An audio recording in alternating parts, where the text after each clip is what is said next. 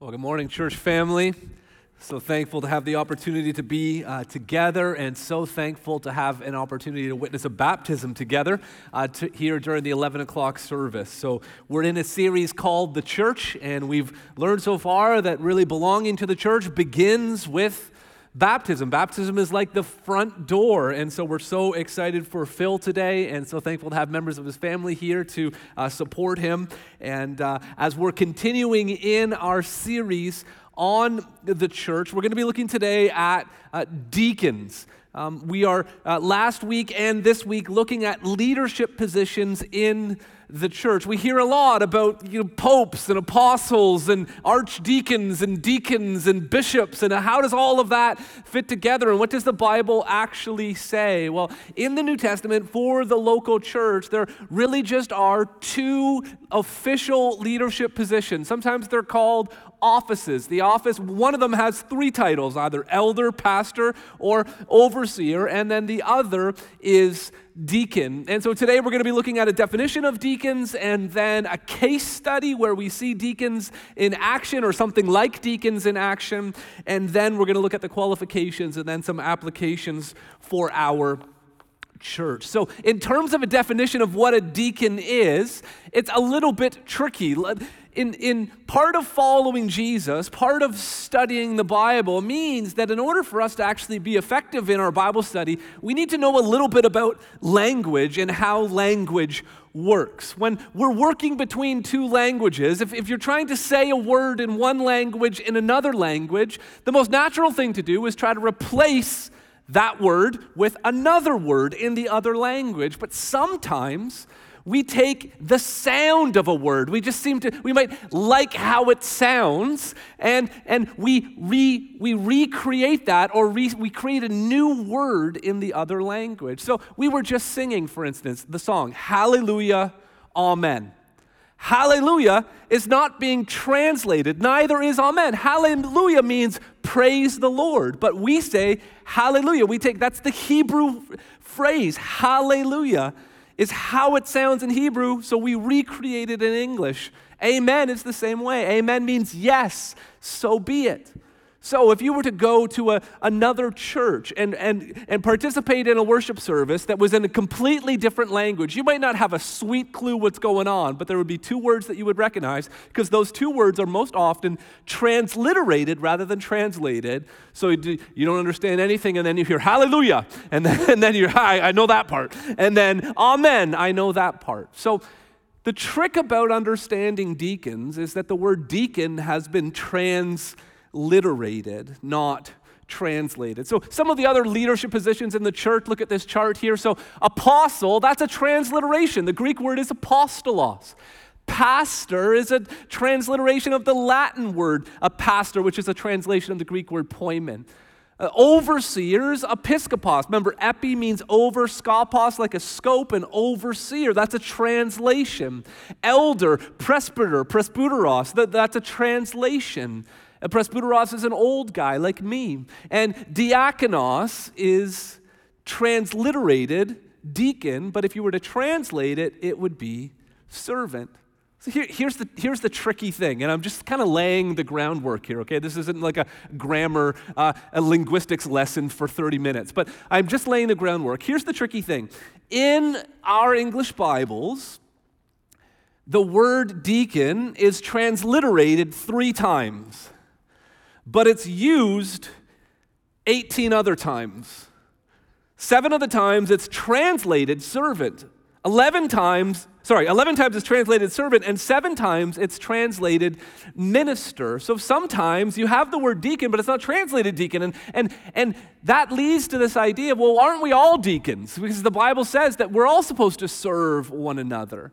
But what we're going to find as we study the Bible, we're going to see that even though we are all called to be deacons, we're all called to serve one another, there is also this special and unique office of deacons. See, some of our favorite verses in the Bible have deacon in them already. Like John 12:26, where Jesus, predicting his own resurrection and death and the implications for us, which we're going to see in baptism when someone goes under the water and comes out of the water, Jesus said, whoever loses his life and whoever hates his life in this world will keep it for eternal life.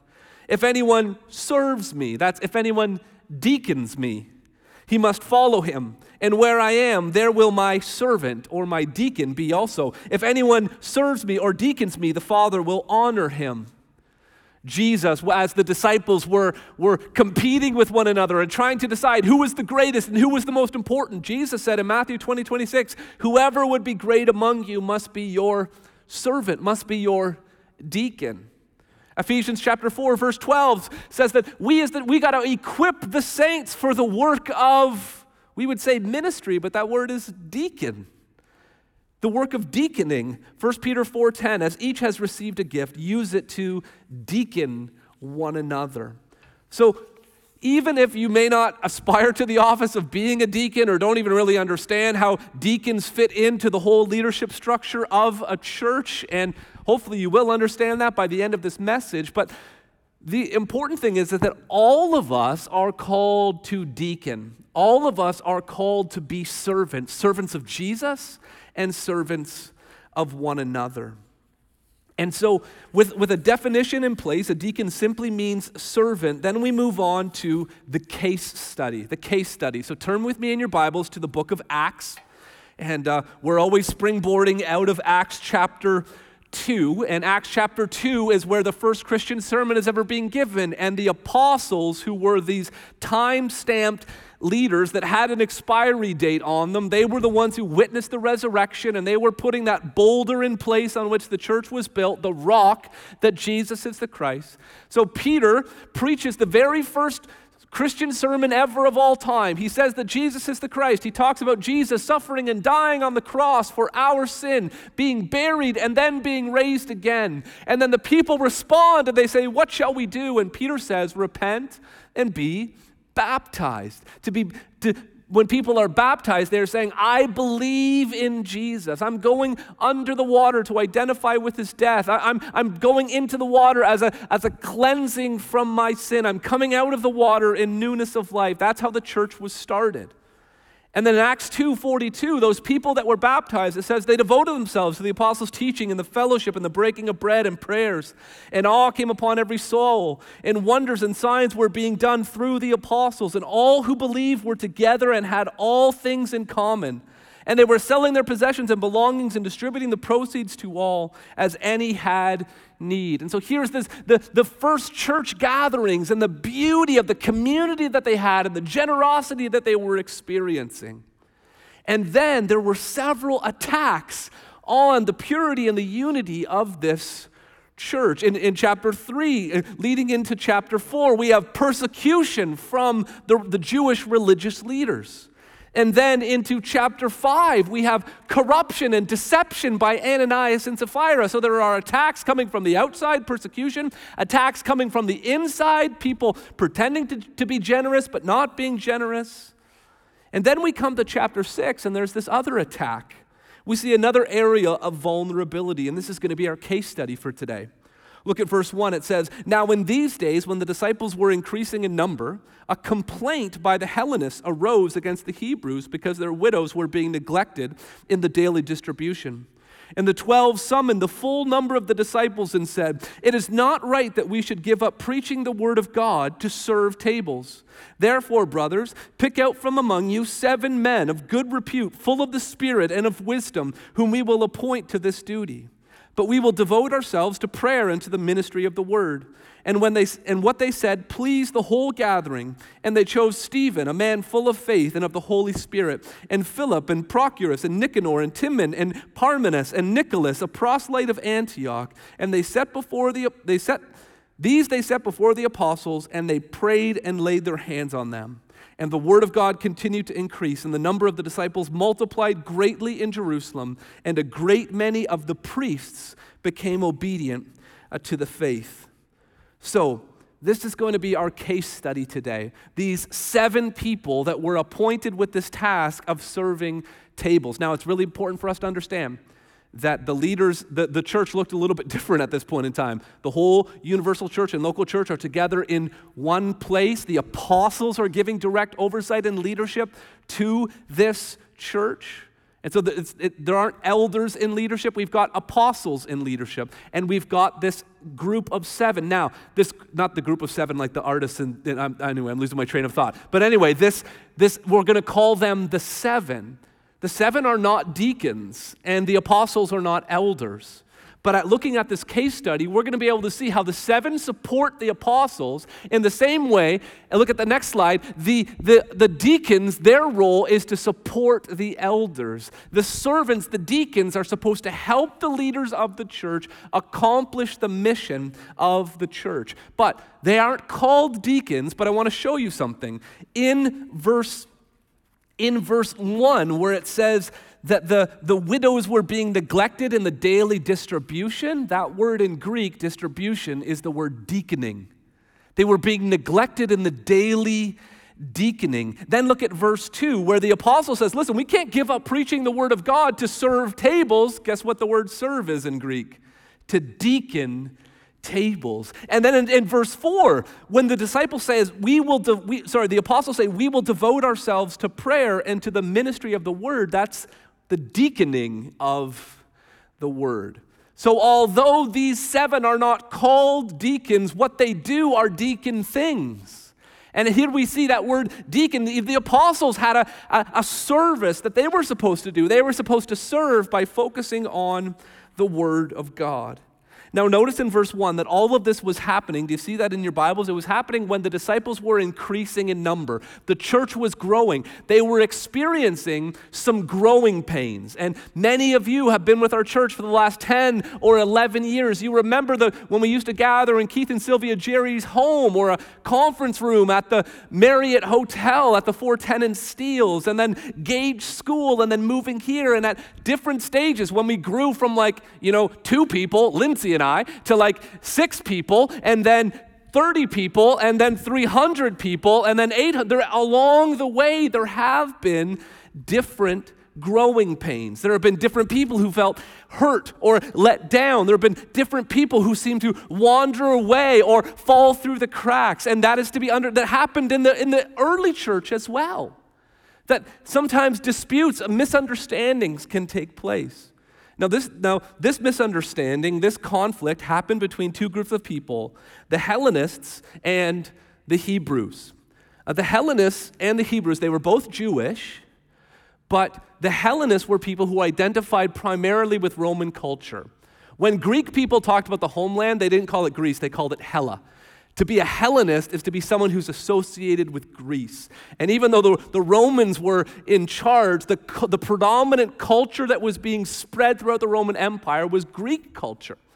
And the Hellenists, remember that when the church was established in Acts chapter 2, it was happening during a religious festival, during the feast of Pentecost. And these people were gathered all throughout the Roman world. And remember that when the Holy Spirit came, they were speaking in all these different languages. And the people who were there for this festival were going crazy. Their mind were being blown because they could hear God being praised in their own language. And so in the early church, there was a massive language barrier. Some of you right now, even attending a church like Hope Mississauga, that I'm speaking in English and I'm speaking ridiculously fast. I don't know why I tend to do that when I'm excited, but some of you are overcoming a language barrier. I'm in a small group where I'm regularly overcoming a language barrier to be able to relate to my brothers and sisters in Christ. And so that's exactly what so many of us are experiencing right now, is what the early church was like every day. And there was this misunderstanding because there was a language barrier. There's also cultural barriers. The people described here as Hebrews, they lived in Judea and Galilee. And so they were religiously Jewish, ethnically Jewish, and culturally Jewish in every way. But the Hellenists, they lived abroad. They lived in other cities. They knew about other ways of life and other cultures. And so not only was there a language barrier, but there was also a cultural barrier between them. And the Hellenists were looking at the way their widows were being treated, which was the poorest of the poor among the group. And what they were seeing is they were seeing what they understood to be privilege. And they thought that their widows were not being looked after the way that the people who came from a different background were being treated. And rather than going off and doing their own thing, they raise it up in the church. It says that there was a complaint. They talked about it. This is what we do as Christians. We talk about it when things aren't going right. And so they come together, and notice how the apostles, as a model of good leadership that the elders need to follow. See, the apostles went off and planted other churches, so they didn't establish more apostles. They established elders to lead those churches. And what the apostles do here is really instructive for us. The apostles get the whole church together. And they say, here's how we're going to solve this together. Choose 7 leaders who will be able to serve in this way. Now, some people look at this and they say, well, serving tables. So that means that deacons, they're just supposed to do just practical, mundane things. And the elders, they're supposed to be doing stuff like the spiritual stuff. The deacons are focused on the here and now on earth, and the elders are supposed to be focused on heaven and eternity. Listen, that's a way oversimplification of what's actually happening here. I mean, look at the qualifications they lay out. They say, we're looking for people in verse 3 who are of good repute, full of the Spirit and wisdom.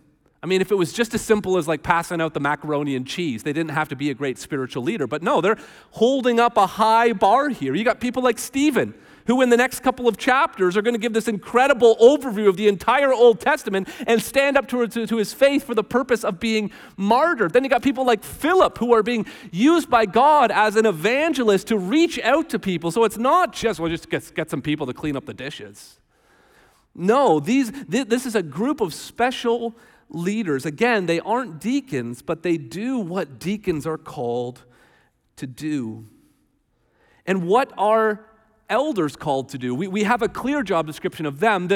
What the apostles were doing and the elders were doing is the same. They're supposed to lead, feed, and protect. Lead, feed, and protect. So how did the deacon, or how did the 7 here help the apostles lead? Well, they were trying to lead them to follow what Jesus said. Jesus said, by this all people will know that you are my disciples if you love one another. The apostles were trying to lead the church to care about one another, to make sure that no one felt left behind or left out. They were trying to lead in that way, but they were having a hard time with the organization of it. And so these 7 come along and help the apostles lead the church. How about feeding? Remember, Christians don't feed on grass. Christians feed on the Word of God. Well, the apostles say right here, well, if taking so much time trying to go through the checklist to make sure every widow got their delivery, so if we get someone else to do that, then Acts 6:4, we can devote ourselves to the Word and to prayer. And how did that work out? Look at verse 7. When they focused on feeding, it says, and the word of God continued to increase, and the number of the disciples multiplied greatly in Jerusalem, and a great many of the priests became obedient to the faith. Think about this, the priests at the temple in old Jerusalem, the priests who believed that you needed to have a sacrifice on a regular basis in order to even hope that your sins could be forgiven. The priests that knew the Bible inside and out, knew the Old Testament. Now, if you are going to see the priests come to faith in Jesus Christ, if you're going to see that group of people who their whole livelihood and their whole way of thinking is about multiple sacrifices, if they are going to buy in and believe that Jesus made a sacrifice for our sins once and for all, you better bet that if that's going to happen, you're going to have to spend a lot of time on your knees praying for God's help and a lot of time in your Bible studying, right? Because they're not going to change their mind that easily. And by the way, you're going to have some convincing arguments from the Bible in order to explain to them who Jesus is and what he has done. And these 7 come along. The apostles pass, here's the checklist, and here's the instructions, here's the standard operating procedures for how to distribute to the widows. And then the apostles go and spend more time on their knees and more time spending the Bible. And then we see priests coming to faith in Jesus Christ. So the 7 helped with the feeding of the sheep as well, and then they also help protect. They help protect the flock from falling apart into division. And rather than the Hellenists and the Hebrews getting further apart, maybe starting their own churches, no, the 7 were used to keep the church together, to protect it from disunity. And so in the same way, just the way the 7 helped the apostles lead, feed, and protect, deacons are supposed to help elders lead, feed, and protect. Deacons are supposed to come alongside as the elders are trying to lead the church in loving one another and loving their neighbor and making disciples. Deacons are supposed to come along and support that.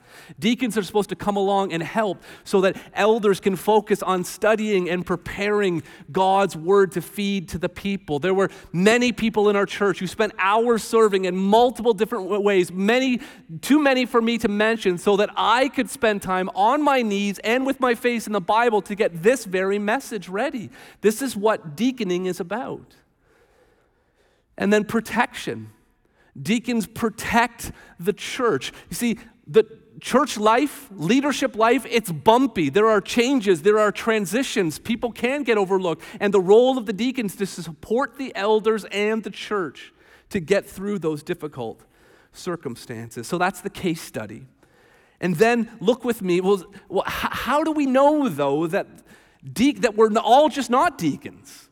Like, does it matter that he picked 7, or does it matter that the apostles picked 7? Could they have picked 700? I mean, what is the difference? Why do you think there's this identified group? And I used to ask that question as well. I couldn't reconcile the fact that we're all supposed to be deacons, but yet somehow there's this special group of deacons. It didn't make sense to me. And then as I started talking to other believers and started learning from other church leaders in this church and outside this church, I started to notice things. Like, look at the book of Philippians. Philippians chapter 1 and verse 1. We spent a significant amount of time studying this book in the spring in a series called Joy Inside. Philippians 1 verse 1 says, Paul and Timothy, servants of Jesus, to all the saints in Christ Jesus who are at Philippi, with the overseers and deacons.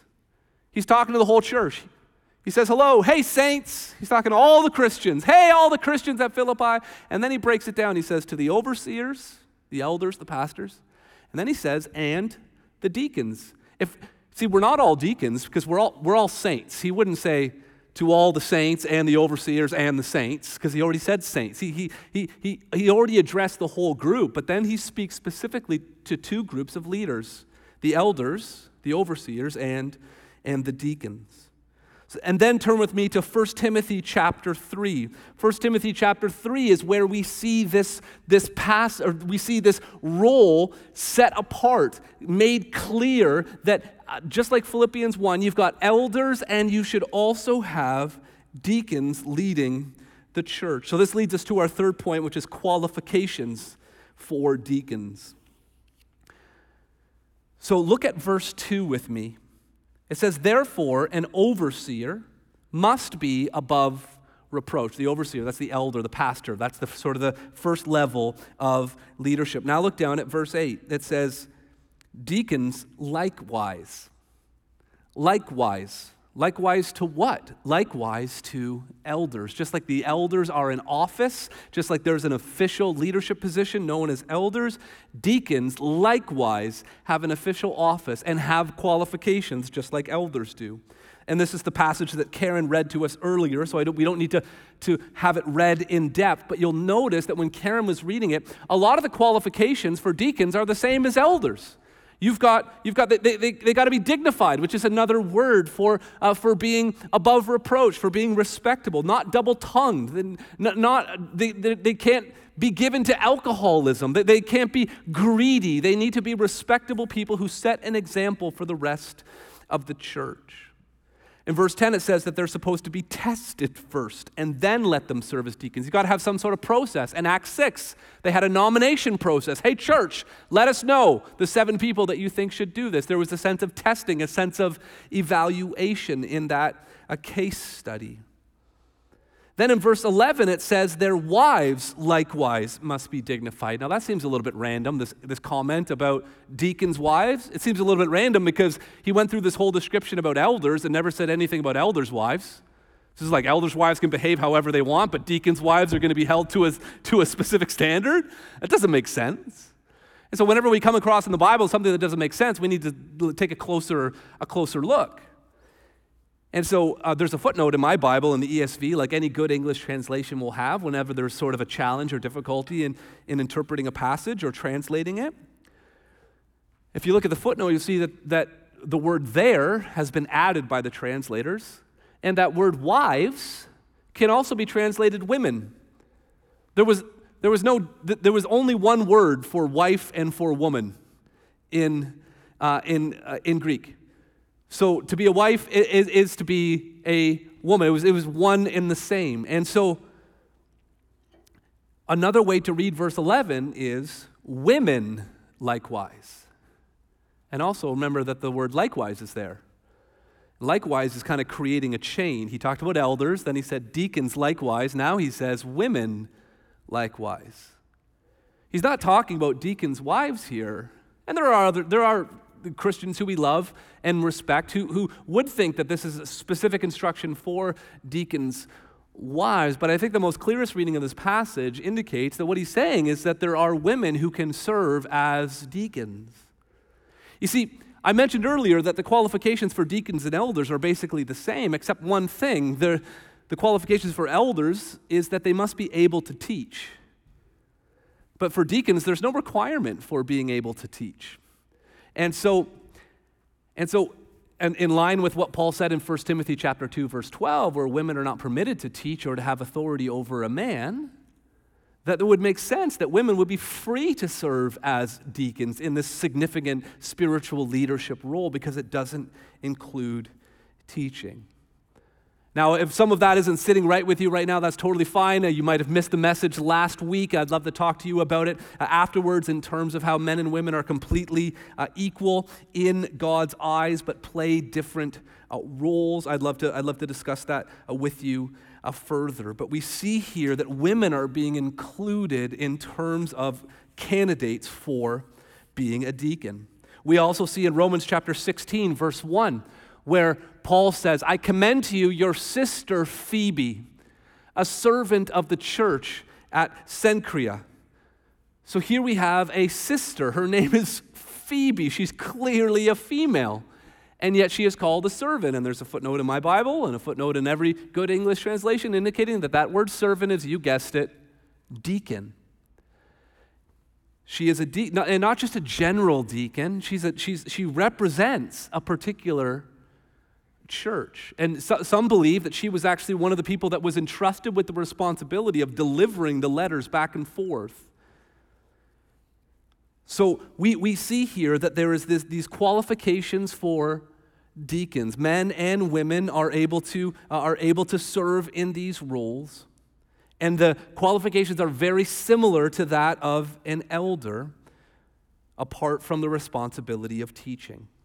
Now look with me at verse 13. It says, for those who serve well as deacons gain a good standing for themselves and also great confidence in the faith that is in Christ Jesus. So let's talk about application now. Let's talk about application. What does this actually mean for us? We know all of us are supposed to serve, so all of us technically are kind of like deacons, but there is supposed to be in every church the understanding of a group of people who are recognized as leaders in this capacity as deacons. But here's the tricky things in terms of application. There's no job description. I mean, we talked about membership, and we talked about here's the qualifications for membership. You got to believe and you got to be baptized. That's Acts 2:41. And then the job description is Acts 2:42 to 47, devoted to the apostles' teaching and sharing and generosity and all that sort of stuff. The job description is clear. With elders, the job description is clear. It's right there in the qualification. They got to be able to teach. So teaching is part of what they're supposed to do. And fighting against false teaching, that's in the book of Titus. They got to rebuke those who contradict the word of God. The job description for elders is crystal clear. But the job description for deacons is nowhere. And that's what makes it a little bit tricky. And because different churches at different times have different needs. So going back to the case study in Acts 6 in the city of Jerusalem, in that church, it's a multicultural church. You got Hellenists and you got Hebrews. And so you've got a need to smooth things over between those two groups. And the best way to do that was through having a food distribution. But what if you have a church that's not multi-ethnic?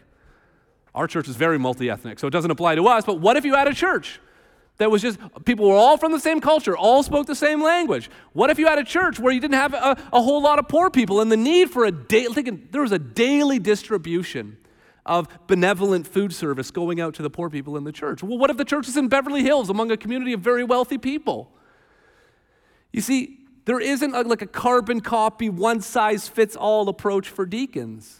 Some churches say, well, you got to have a deacon of facilities. Well, our church didn't have a facility for 10 years. I mean, it would have been great. We'll sign up, hey, I'm the deacon of facilities. I'm just going to be here and put my feet up right now because there is no, you can't just say that deacons need to be responsible for this or that or the other thing. You see, the need for deacons transcends all cultures. Churches need deacons.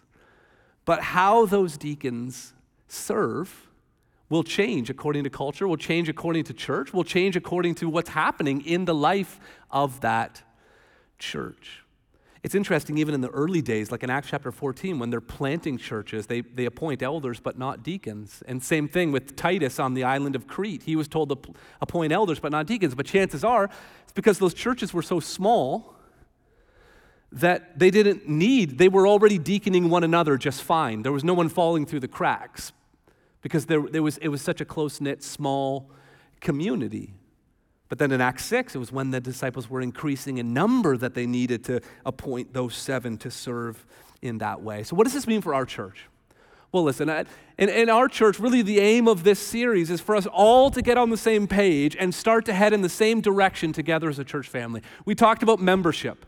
And we talked about how we want everyone to think about, do I belong to this church? Am I a member of this church? And we talked about, well, we need to have a clarifying conversation. We need to have a class. We need to make a commitment in order to make that official. There's a whole bunch of people in this church who are already doing everything that a member is supposed to do, except they've just never been to the class or had the conversation or signed the commitment. And so what we're saying is, listen, you're already doing the membership thing. Why don't we just make this official? In the same way, there's all kinds of people in our church who are already doing the work of deacon. They're already men or women who are already supporting the elders and helping lead, feed, and protect the church. And so what we're going to be doing is we're going to start a process to actually make it official, to actually recognize these people as deacons in our church. And just like the apostles in Acts chapter 6, we want to include the whole church family. We want to hear from you. What areas of responsibility do you think we should have deacons leading? What is our issue? What is the Hellenist and the Hebrew controversy in our church? Where do we need some servants to stand in the gap to help our church family be well fed and well protected and well led? So we want the whole church to be involved in that a conversation. And we look forward to seeing deacons established in an official capacity moving forward. Verse 13 says, those who serve as deacons, or those who deacon as deacons, gain a good standing for themselves and also great confidence in the faith that is in Christ Jesus. Paul brings it all into focus, that Jesus needs to be our focus. In the same way with elders, if the elders are going to lead well, they got to have their eyes on Jesus, who's the ultimate pastor, who's the ultimate overseer. If the congregation is going to follow the lead of the elders, they need to remember that they're ultimately following Jesus. In the same way, if deacons are going to serve well, and if we are going to deacon well, all of us, because we're all called to deacon, we have to have our eyes on Jesus. And so let me read to you one of my favorite verses that I didn't know had the word deacon in it until this week as I was studying. One of my favorite verses, and this is what it's about. We want to be able to spread this message. Mark 10:45.